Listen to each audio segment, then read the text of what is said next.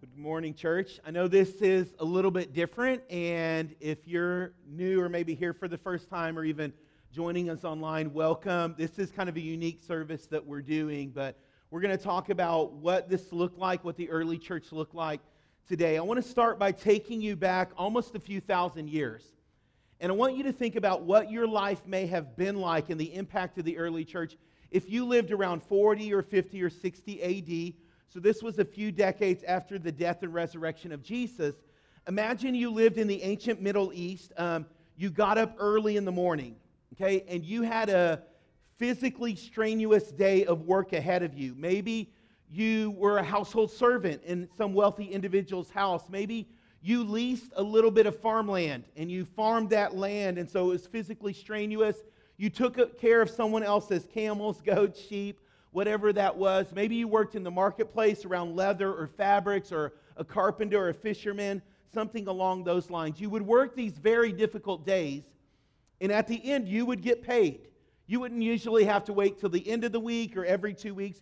You'd get paid every single day. From what you got paid, you'd take about 50 or 60% and set aside for taxes, because the Roman Empire was a very cruel overseer, and they made sure that you paid taxes or you were imprisoned.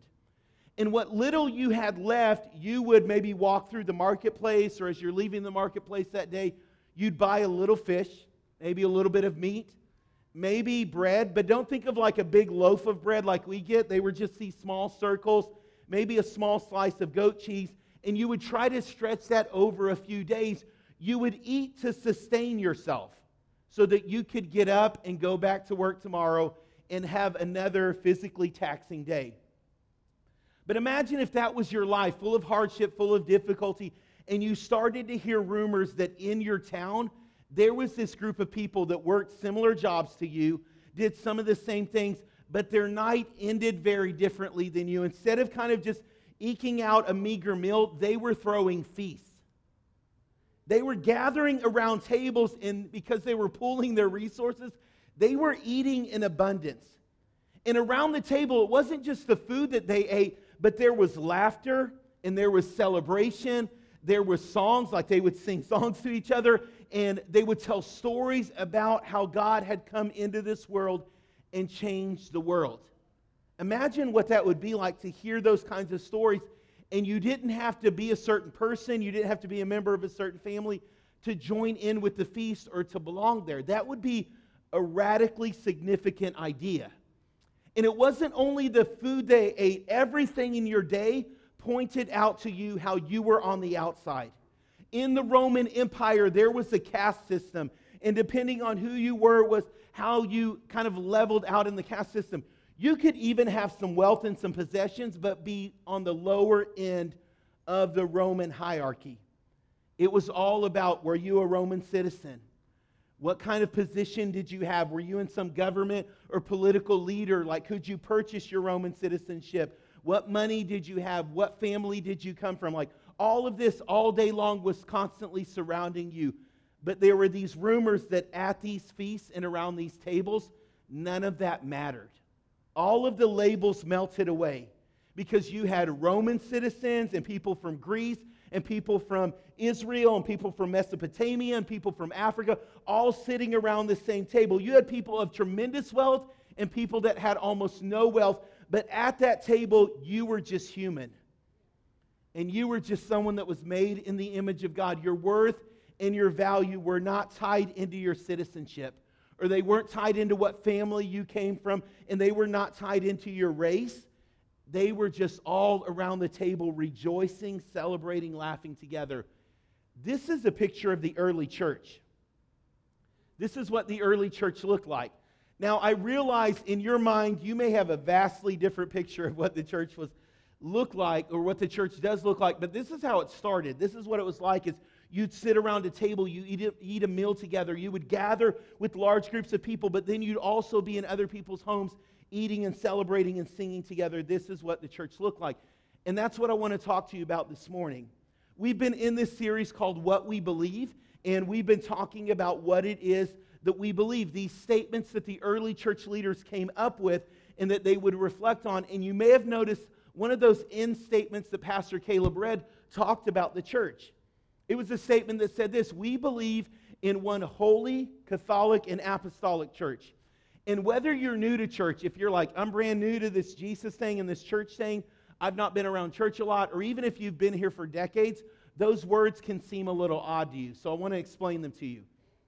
There is a group of Jesus followers and Christians that took one of those words and tried to use it to make it describe themselves. And that's not how the word started. But that word Catholic doesn't mean a certain group of Christians. It actually means one universal, worldwide, together community of faith church. So that's what they were saying. They weren't describing like one group of people. They were saying, hey, we're all in this together, you guys.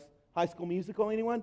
Okay, so that's what they were describing there. Is they were like, hey, we're in this together. And sure, you may meet across town, right, in another building. You may be from a different city. You may even be from a different country. But when we come together, we are connected around this idea that Jesus has saved us and changed and transformed our lives. So we are in this together. And can I be honest? We've messed this up in many ways as the church nowadays. Okay, we just have. We've messed this up. And so we need to understand, we are not in competition with other churches. We are New Community Church here, but there is an amazing Calvary Baptist Church right here. And if you go down this road, there's Keystone, and on 80, there's Sea Life, and up by Town East, there's Lake Point and Sunnyvale on Beltline. There are all these churches. We're not against each other, you guys. We're in this together. That's what the early church leaders were saying, is we may meet in different locations, but we are all one body. We are connected in this thing together. We're like one family of faith is kind of how they describe this. Like, we're a family together. We need to understand that. The other word that may seem a little different is apostolic. And that was simply a word that meant we're kind of sent out as the church. Like, we're called to go into the community, Missionaries, if you've ever heard that word, may kind of describe that. But what it's saying is we're on mission with Jesus. That what God is up to in the world, how God is putting His love on display, is through your life and through my life. That as the church, we're being sent into our workplace, into our schools, into sporting events, into your neighborhoods. You are the image of Jesus' love and His goodness to the world around you. That's simply what apostolic meant, is we're the church living out in the world to show the world how great God is. And that's what the church looks like. That's this idea of what the early church was meant to be, of this one community connected together that's living out and that's on mission with Jesus. Now, once again, your idea of the church may be very different, but that's kind of how it started, is the early church was meeting around tables. Now, I know for some of you, you came in here this morning and you thought, what kind of weird cult did I show up to this morning? But that's not what this is, okay? So this is a very different service for us, but what we're saying is this is kind of what the early church looked like. And you would meet together many times around a table to talk about faith or to discuss what God was doing and to celebrate what was going on in your life. So we wanted to make a small picture of that this morning here in this room. And what we're going to do is we're going to discuss around the tables. So I'm going to pause talking in a moment and I'm going to give you a question.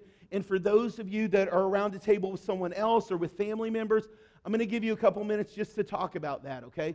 So we're going to start with this question here of what was the impact and the benefit of the early church eating meals together around a table, okay?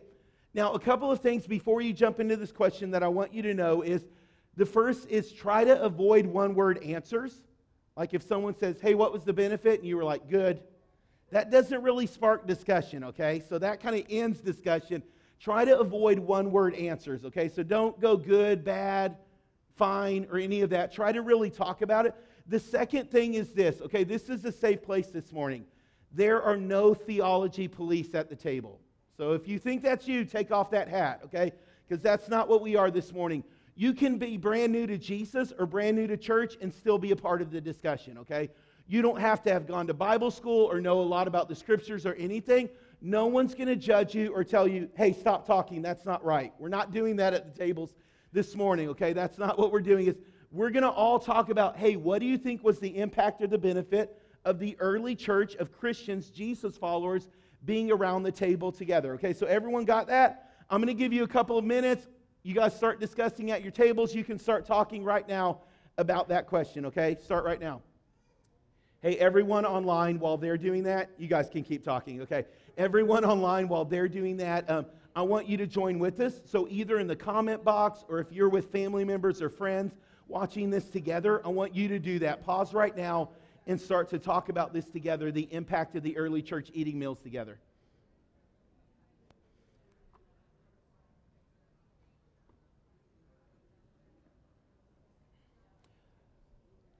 Okay, for those of you still talking, I'm going to have you pause your conversation. We're going to hit a few more questions in the message today, but whatever you said at your table, that was great. Great job, you guys, okay? That was exactly the answer I was looking for because I just wanted you to talk about that, the impact of the early church eating meals together. How did we get from there to many times what church looks like now? And we could preach an entire few Sundays on this. I'm going to try to do this in just a couple of minutes. When the early church started meeting, they were gathering in large groups and also in each other's houses, eating meals together, like I started the message describing to you. And this worked for a few decades because in the Roman Empire, they had a covering. The Rome had a contract, kind of a verbal thing with the Jewish people of, you have religious freedom, even though you worship differently than as you has religious freedom. And Christianity started within the Jewish culture. So they had kind of the same agreement until the Jewish people said, Christians, you're different than us. We don't believe Jesus is the Messiah. We don't believe He's the Son of God. So basically kicked them out. And when they did that, Rome came after the Christians. And they started to imprison them. They started to persecute them, behead them, crucify them, all of this crazy way to torture Christians to get them to stop believing in Jesus and what should have shut down the church. Like that's the point where the church should have just stopped existing. It only spread and grew faster. It grew so much that Rome could not handle what was happening with the church. It was spreading to every part of the Roman Empire A matter of fact, a few hundred years later when that started happening, Rome kind of just threw up its hands and said, we give up. Christianity is now legalized, okay? If you remember history class, Constantine became a Christian and he said, a matter of fact, Christianity is the official religion of the Roman Empire, okay? Had both good points and bad points. But now groups of people, communities of faith could come together and buy land and build buildings. So they started to do that. And a matter of fact, some of the first churches were really kind of like restaurants. They were set up around tables so people could talk and do that. But then after a little bit, the church said, we can't do this every week. Because let me tell you, just trying the logistics of just trying to put food on your table for this many people was a little bit of a nightmare this week, okay? So they were like, hey, we can't do this every week because we're getting more and more people. But let me tell you what, keep meeting in your homes. Like, do that, like, all throughout the week. You guys meet and eat meals together. But then after a while, it just kind of faded and became a Sunday morning thing. And then churches shifted a little bit from the restaurant-style structure of a building to, if you've ever been in an old church, it kind of looks weird to us, but where seats would actually face each other. Although there was the front of the room, if you were on this side, you weren't facing the front, you were facing the people on this side, and you would just look at each other. Or some of them were built in what's called the round. So they were literally a circle, and there was something happening in the middle. But when you prayed, you were looking at the person across from you, right? Or you sang songs, or you're listening to the message. You're not probably just looking at the guy in the middle, like you're looking at the person all the way across the room. That's how they were set up. And then people started thinking, that feels a little weird. So they moved everything to the front. Everything faced the same way and went to the front. Some churches got so passionate about this. If you've ever been in an old church with the wooden benches, they bolted those things down. Like, this is not moving. Everyone's going to face this one way. And that's kind of how it was. And then we needed to be able to see the people that were towards the front of the building. So we built a stage, right? All of this great things that the church was trying to figure out how to minister to people and help people grow spiritually, but it had other consequences. And where we ended up many times now in our culture and our time is we've created a spectator sport of Christianity. We're sure we all worship together, but come on, the real people that do worship are up here, right? And yes, we listen to God's word, but the real people that know God's word and understand God's word, they're up here, and we're kind of coming into this idea of church where we sit here for an hour, and that's our engagement with faith, and that's our engagement with God, and then we walk out, and maybe we'll be back next week or the following week or a couple of weeks later. That was never the picture of the church that God intended to exist. That was never God's idea for what the church should look like or what it should be. Now, here's what we need to understand is there are sometimes where we hear something like that and we're like, okay, forget gathering together then. We'll just meet in homes. But once again, that's not what God was talking about either. There's something powerful that happens when we gather together. Gathering brings growth, okay?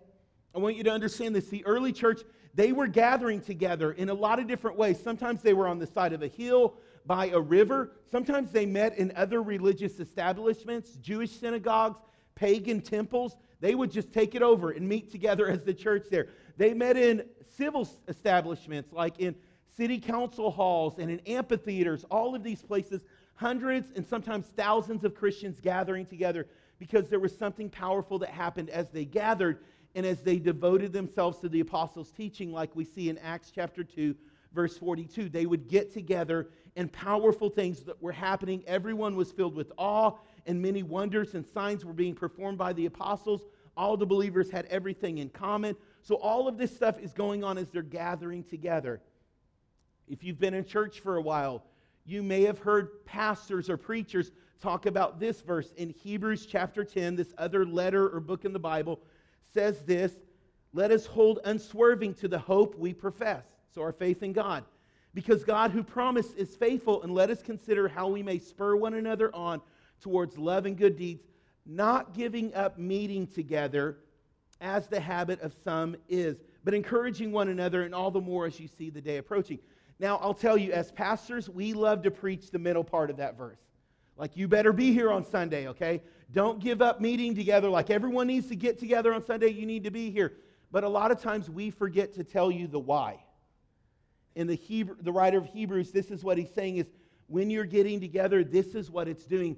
It's spurring you on in your faith, in the profession of faith that you have. It's encouraging one another in the good works that are happening in your life. There is something growth spiritually that happens as we gather together.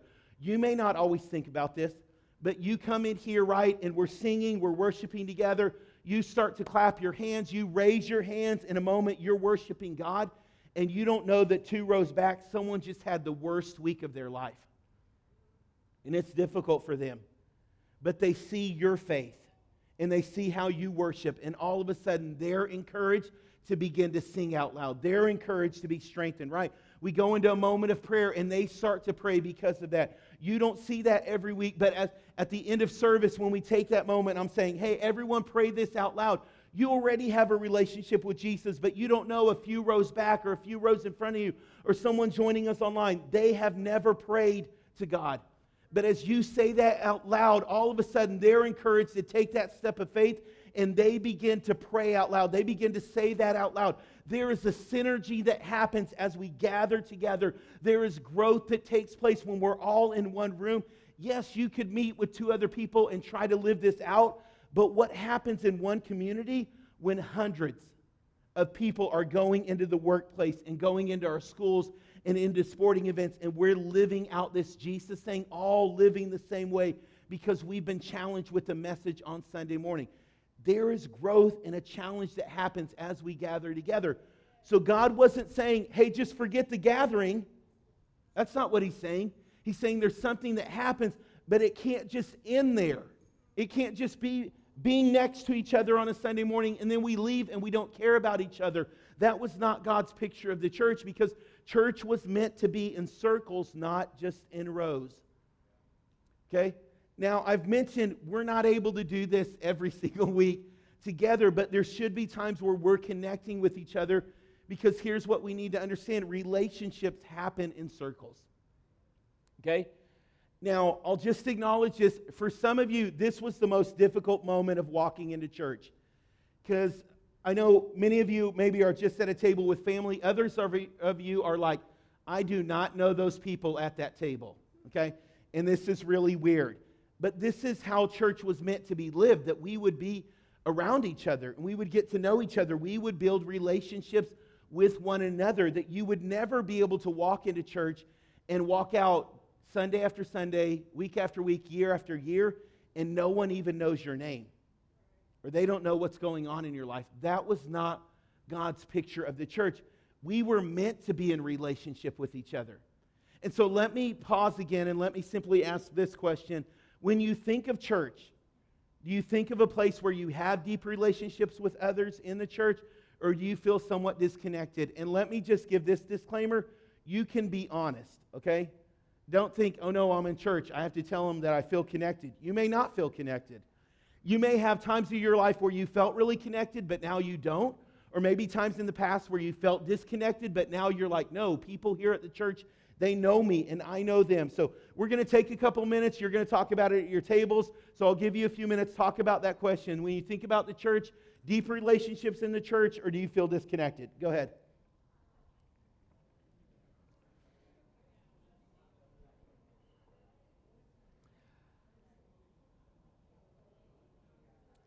Okay, I'm going to have you pause your conversations at the table again. And I know everyone may have not been able to share, but if you want to, you can hang out for a couple minutes after we're done and talk for a few more minutes. But this is what the church was meant to look like, that we would be in relationship with each other. When you look at the early church in Acts 2:44, listen to this verse and what it says.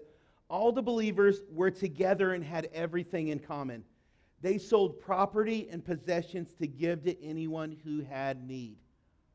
I mean, this is what's happening in the early church. Imagine you're living thousands of years ago, and someone that you've been eating meals with, that you know what's going on in their life, they come and they say, hey, I may not be here next week because I owe a debt, and I'm going to be put in prison until I can pay that debt.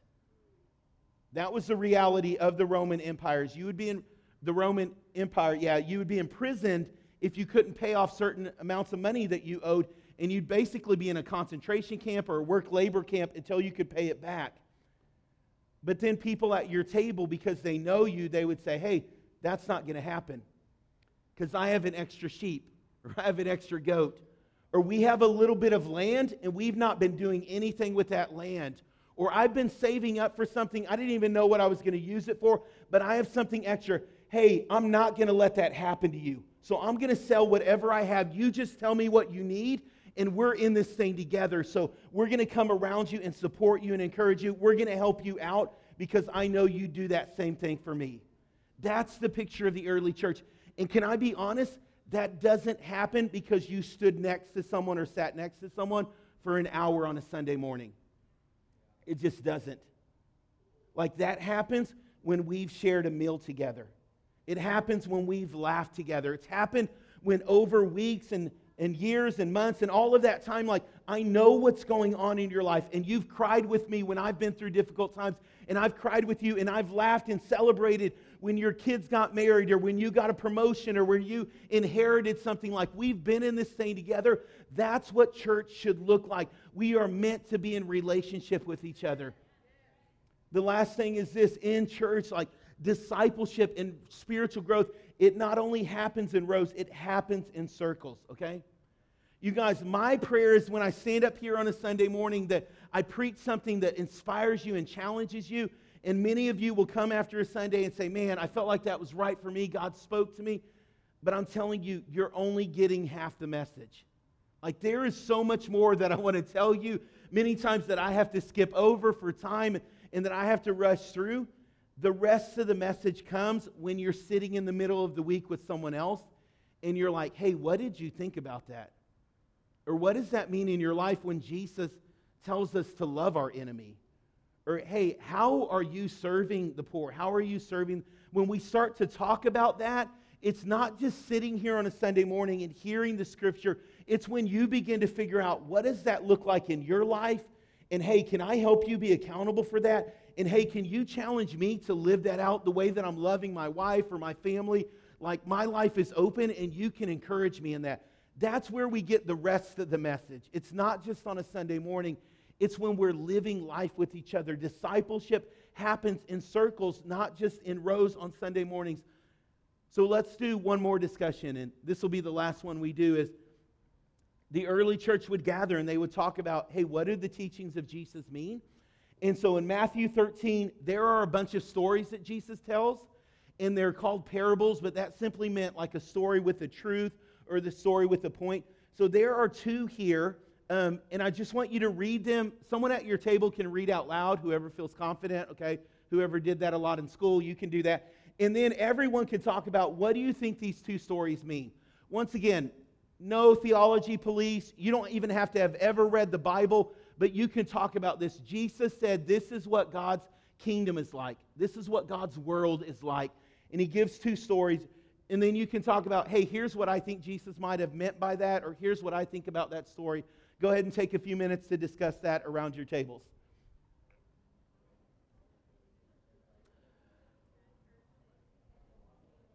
Okay, you guys, I'm going to have you pause your conversations again at your table. I love that you're still talking because that means hopefully good discussion is happening.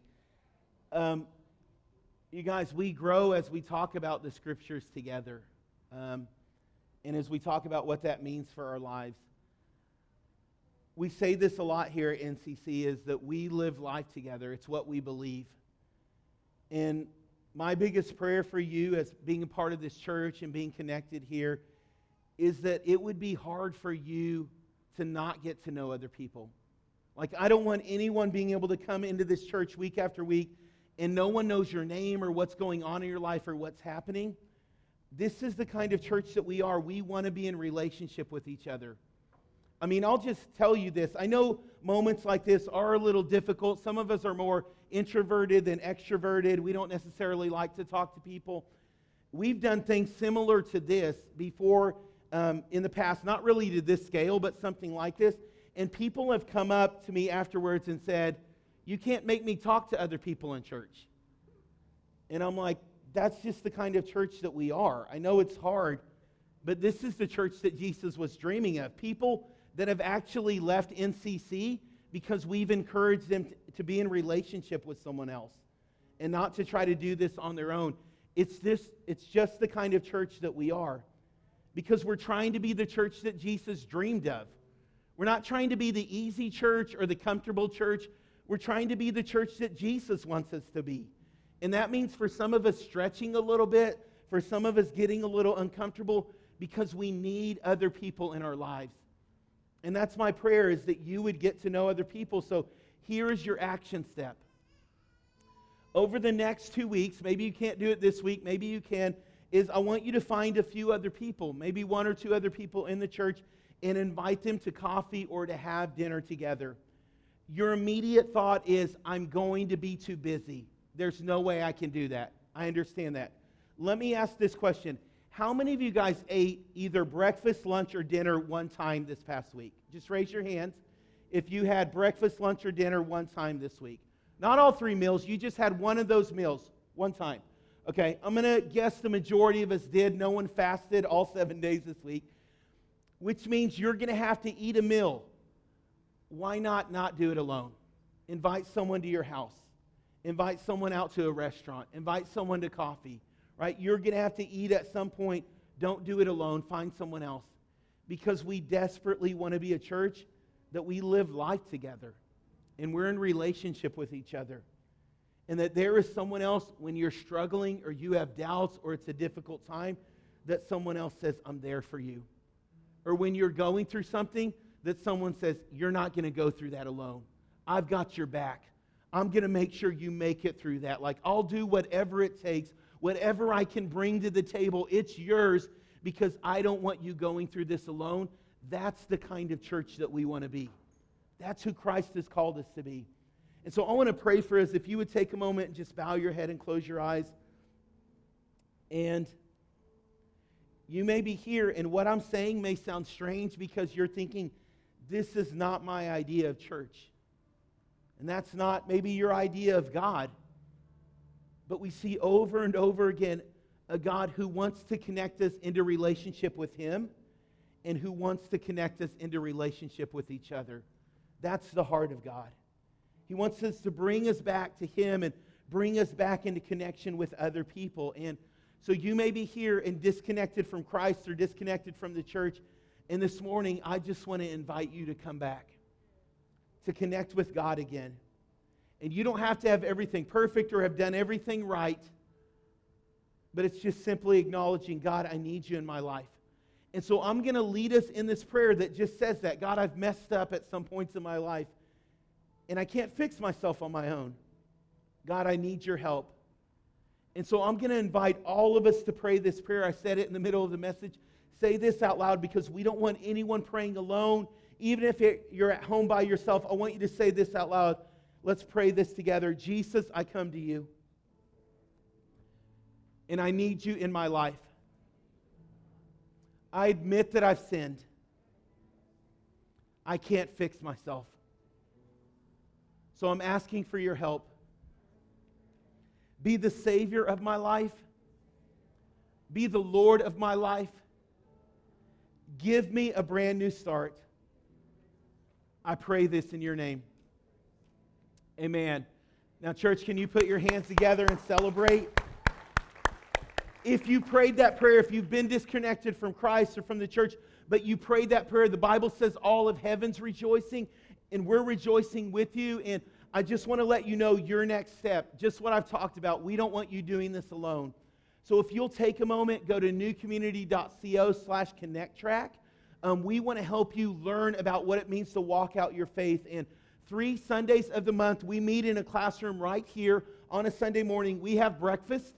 So if you've enjoyed the meal this morning, come back next week because we'll have another one in the Connect Track. You can sign up, and we start just by talking about who is Jesus and what does it mean to have a relationship with Him, and what does it mean when churches say that God saves us or that we're saved. Like, what does that mean? And so we get just very practical, but then we start talking about how do you connect in the church? How do you grow spiritually? How do you use your gifts? And what has God put inside of you to minister to others? And so I want to encourage you to sign up. This is a great first step. We don't want you walking out your faith alone.